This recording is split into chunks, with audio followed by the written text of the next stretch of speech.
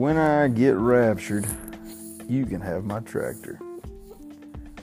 When I get raptured, it'll be real swell. When I get raptured, you can have my tractor. 'Cause I'm going to heaven, and you'll be going to hell.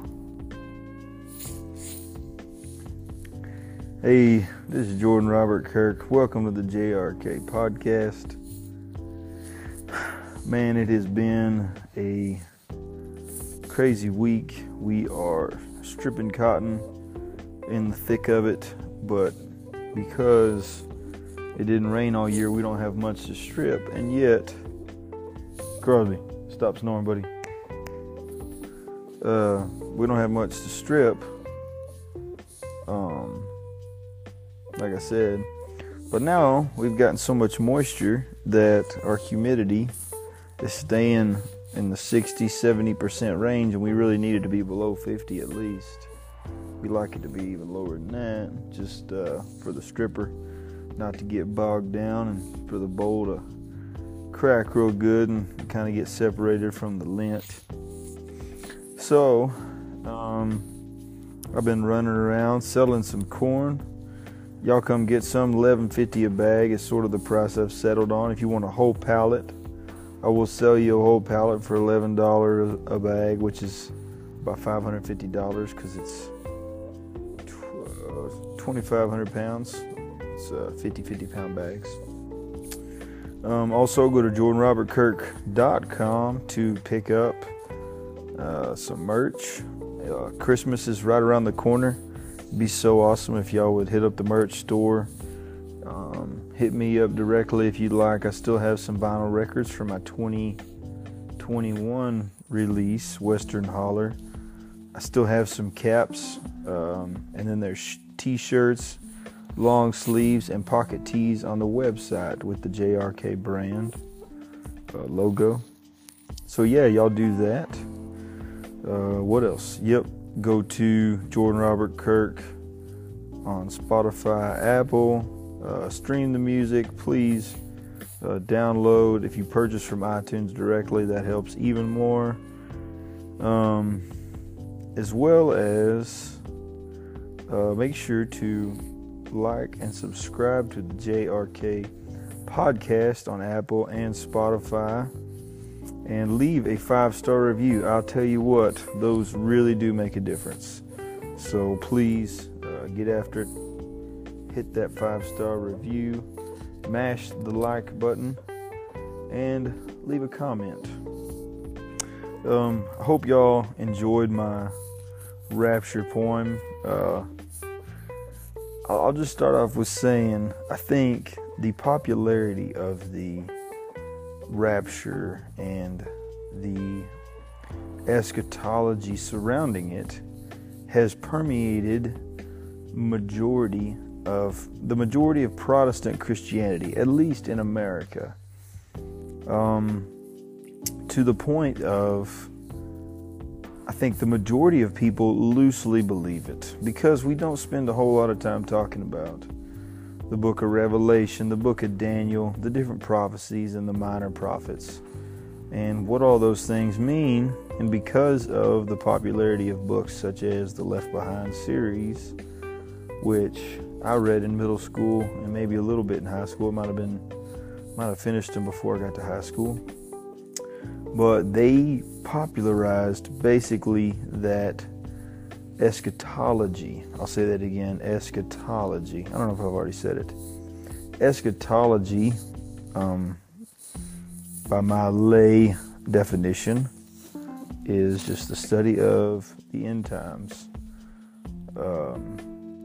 Basically, what does the book of Revelation mean? How does it apply to our lives?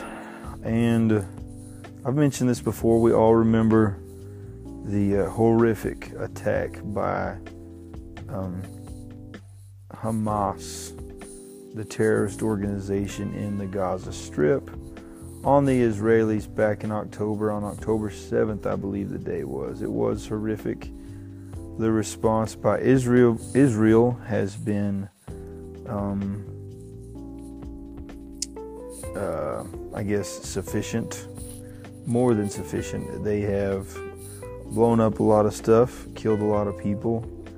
Hamas is being funded by Iran, as well as Qatar, as well as possibly Turkey, which is the biggest funder, I believe, for Hezbollah, which is another terrorist organization. And I learned recently, actually, Israel is also funding Hamas, and some of their leaders, such as Benjamin Netanyahu, the prime minister, has advocated to fund Hamas in the past. And that alone should at least give us pause. Why in the world would the leader of Israel want to fund a terrorist organization that's whose charter in the 80s is where the popular slogan "From the river to the sea, Palestine will be free," basically calling for a genocide of the nation of Israel, which goes without saying. I think the majority of people are against, even though indoctrinated college kids on campuses and those of a certain ilk are chanting sort of in a brain-dead fashion.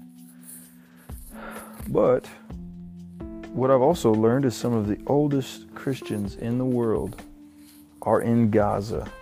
Some of those with the actually highest percentage of native genes from the area are actually in Gaza, not in Israel, though there is some.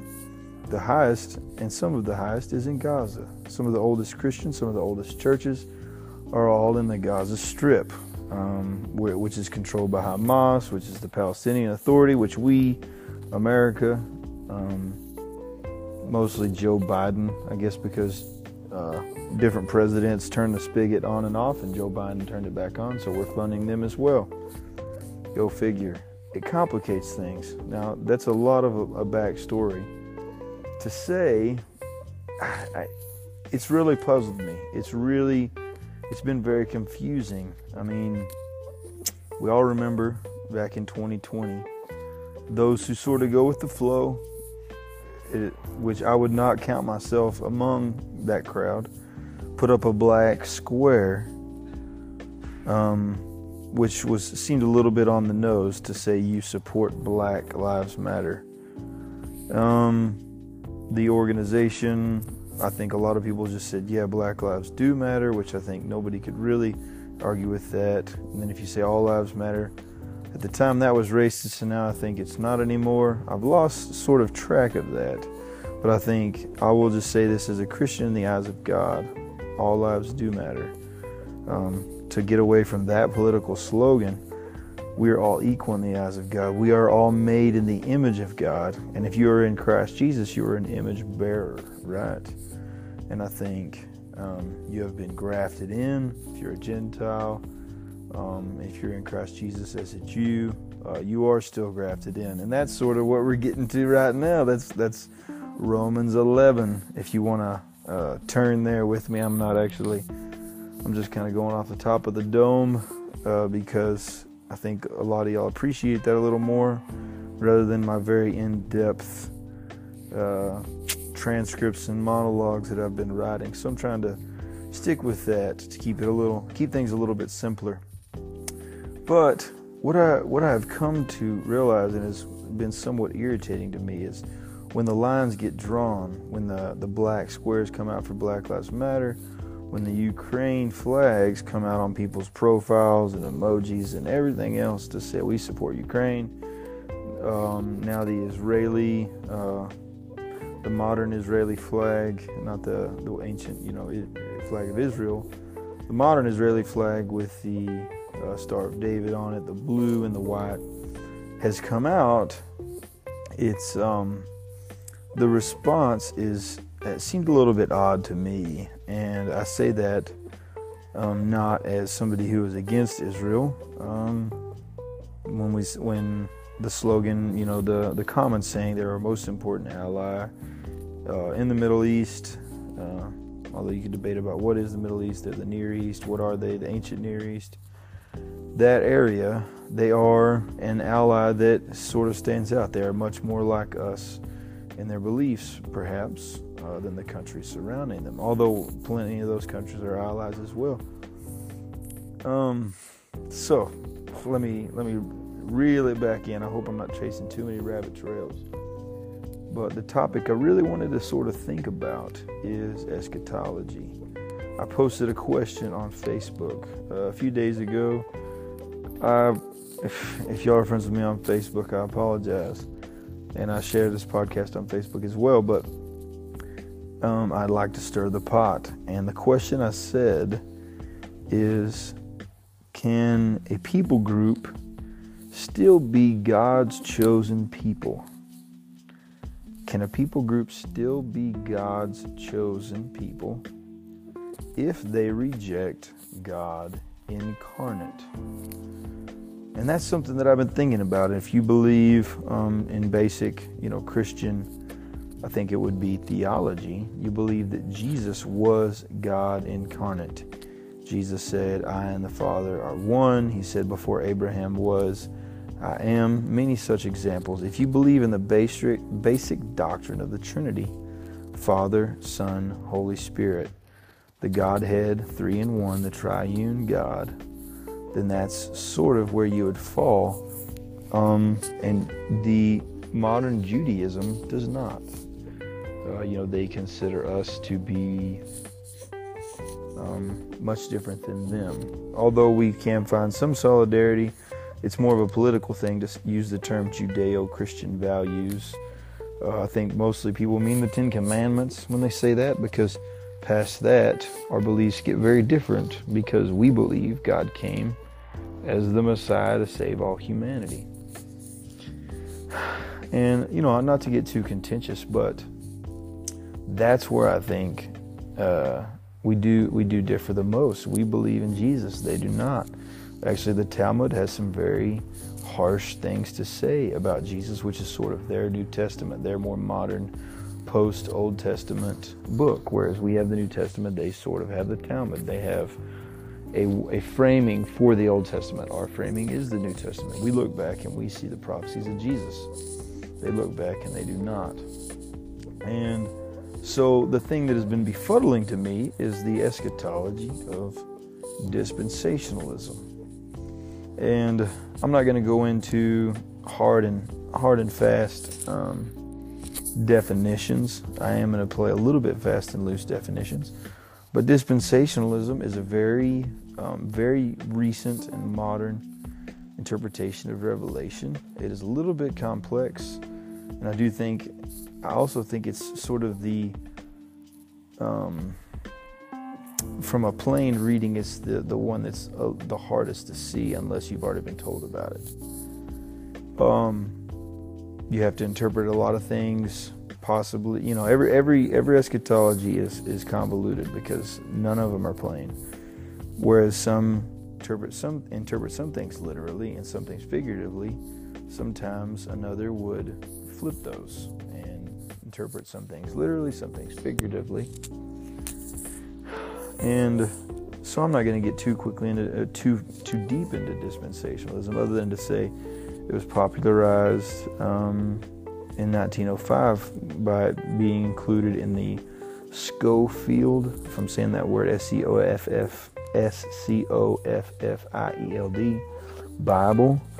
But before that, it was preached and sort of espoused by a guy named Darby, D-A-R-B-Y, Darby. If y'all want to go look up a little more information on that whole theory. And also, one of the study Bible that I personally have is the John MacArthur Study Bible. He is a Reformed, Calvinist leaning, I guess. I'm not exactly sure what he would call himself, but he sort of leans that way. And I always thought he was Baptist. I should have probably looked this up to be sure, but he is a dispensationalist, and I did not know that because I love my study Bible. I've had it for several years. I got it for $20 at,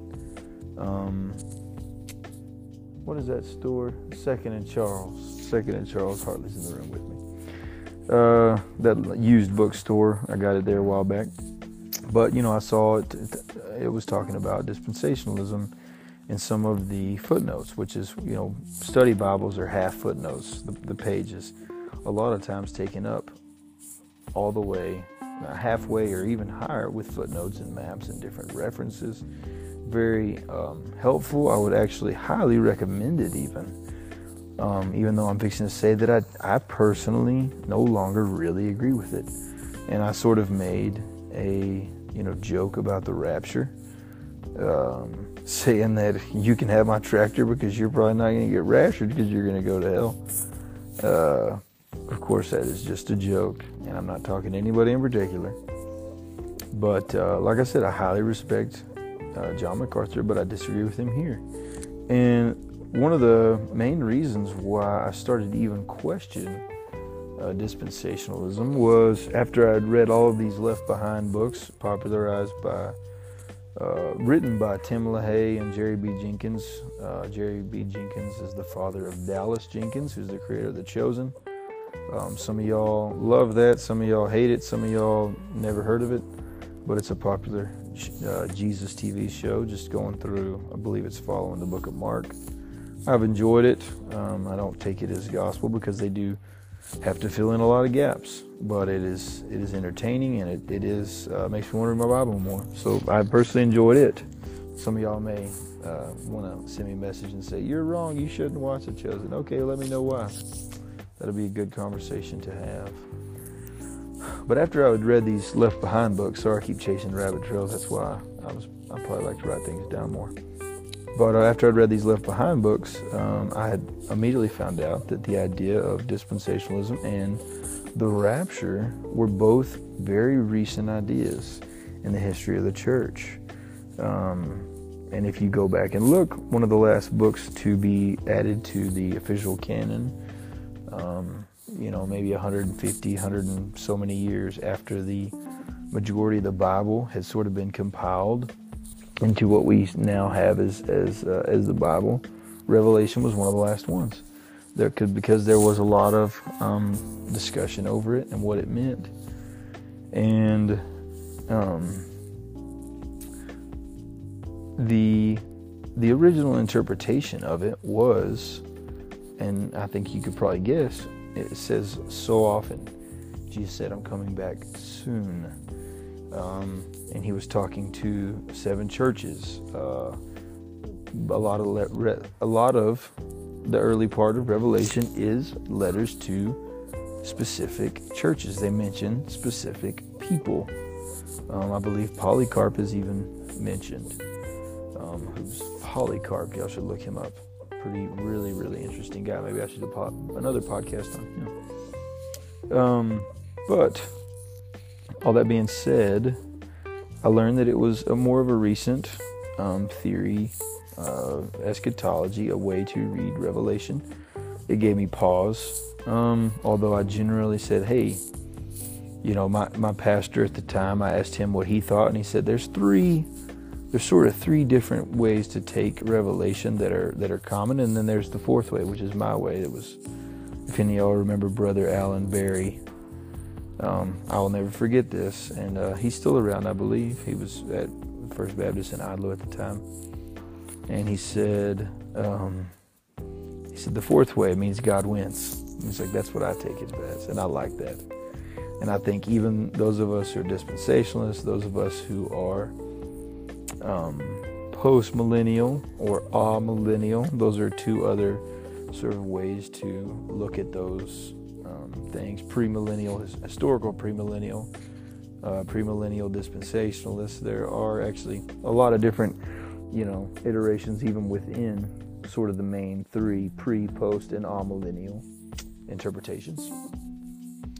And since then I've actually heard, I'm actually a pan-millennial, because it all pans out in the end. God wins, Jesus wins, and we all sort of do agree on that. Jesus is coming back.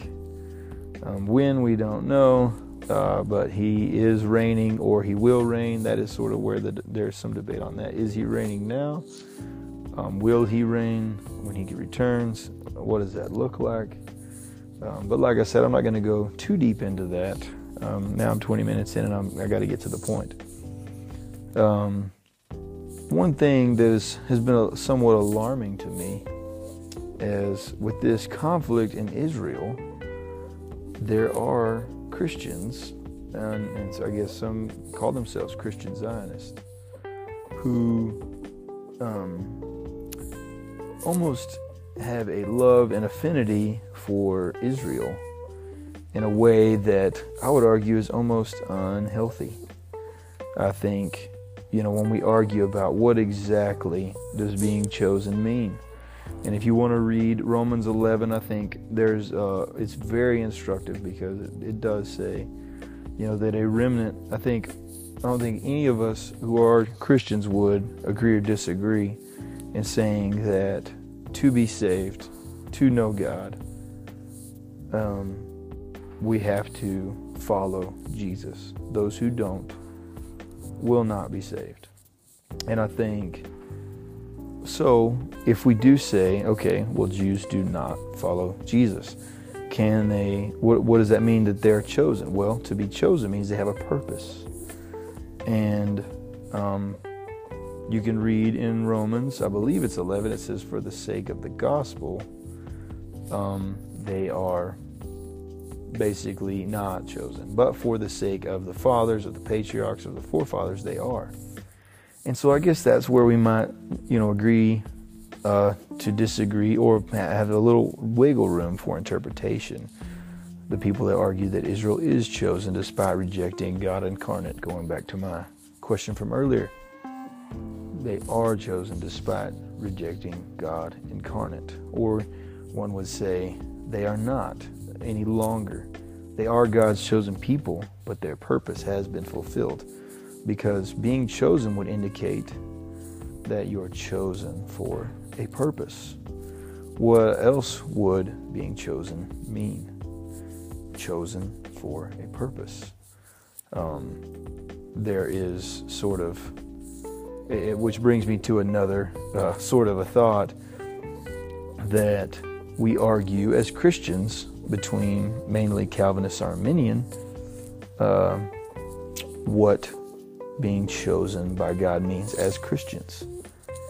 And, a Calvinist would say we are predestined. We are the elect. And, God, those who he foreknew, he predestined to be conformed to the image and likeness of his Son. And I guess the Arminian would say it is our choice. It is a free will. And I guess I'm going to ride the fence pretty hard on that one. I do believe we have free will, but I also believe that there is an elect, that there are a chosen people of God, that, I'm quoting a verse in Romans, those he foreknew, he predestined. And I believe in predestination. I believe in free will. And if you have a question about that, or want to know more about that, please comment, send me a message, whatever. But it is interesting that I think those who are most adamantly dispensationalist are also most adamantly Arminian, that say we are not chosen, but Israel is. And I would think that a common thread would be that if one is, both are, because that is how God works, because he is sovereign and he is the Alpha and Omega, beginning and the end, and he knows the future. He knows the past. He is in control of everything as creator of everything, of us, of the world, and of time itself. We believe God is outside of time, and he can enter into time, and that gets into some pretty deep things, which I would love to talk more about. If anybody, I know I'm touching on so many things because it's late at night already on Saturday, and I wanted to put out a podcast still. So, I don't want to lose my thread, though. I believe that our eschatology, whether it be premillennial dispensationalism, which is sort of the popular one that says we need to support Israel, even to the point possibly of war, sending them money to bomb Gaza. Postmillennialism, amillennialism, which believe more that the 1,000 years is happening or has happened, or there's more of a past element, that maybe a lot of the things that were predicted in Revelation happened already, like the destruction of the temple in 70 AD, 40 years after Jesus died on the cross. There are some of those things they get into, but I think that when we see those things, when we read Revelation, it should still orient us to follow Jesus, to fulfill the Great Commission in Matthew 28, therefore go and make disciples. I personally don't think there is a geopolitical mandate to support Israel. I think there is a biblical mandate to support Israel. There's a biblical mandate to support the Christians in Gaza, to support the Muslims in Yemen, in the sense that we want them all to come to Christ. We want all to know God. And I think if our eschatology causes us to shift our priorities to not have the Great Commission, to making disciples, to sharing the gospel, to being the hands and feet of Jesus, to loving others, to loving our enemies, then I think it should at least give us pause. And if I've offended anybody for, talking about the recency of the idea of the rapture, I will quote, I believe, Doug Wilson in saying that the rapture may or may not be true. I'm not necessarily convinced, but I am willing to change my eschatology in the air as we are raptured. I love my dispensationalist brothers and sisters in Christ, my post-millennial and amillennial and pre-millennial and all different stripes of Christians, that I think those who are in Christ are a new creation. We see with the eyes of God. We orient our lives around the Word of God, the Bible, the Scripture that we can test life and everything with. We should see it through that lens, and we should encourage each other to do the same. And so I think in this somewhat of a divisive topic, as people are being killed by terrorists and innocents are being caught in crossfire between Israel and Hamas, that we should remember that the ultimate goal should be for all of us to share Christ, and that others may know Him, and that if we have the secret, if we have the keys to the kingdom, if we have the way to get to heaven, whether it's by rapture or by tractor or by death on this earth, by old age, surrounded by our loved ones, that we need to share that. We need to share Jesus. And so I'll leave y'all with that. I hope that this has been entertaining. I would just say to my Protestant brothers and sisters, when we criticize our Catholic brethren for praying or asking for prayer to Mary and the saints And I do believe for many it is idolatry if they're putting Mary or the saints before God. If they only ever pray to them, sure. I would also challenge the dispensationalists in saying, if your eschatology is causing you to idolize Israel, the idea of Israel from the Bible, the modern Israel that was created in 1948, that is currently in this conflict, this very serious conflict that has World War III implications, in which many have already died and many more possibly will. If it causes you,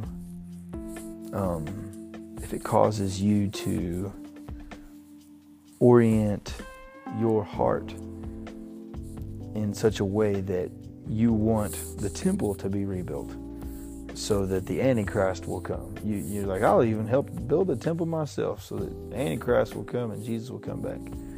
I would say, don't forget that our goal is the Great Commission, and that I would argue that is the same idolatry that we accuse our Catholic brothers and sisters of. So whether you idolize Israel, or you idolize Mary, or you idolize your hobby, for me, my music, or being on the farm, I think we need to check our hearts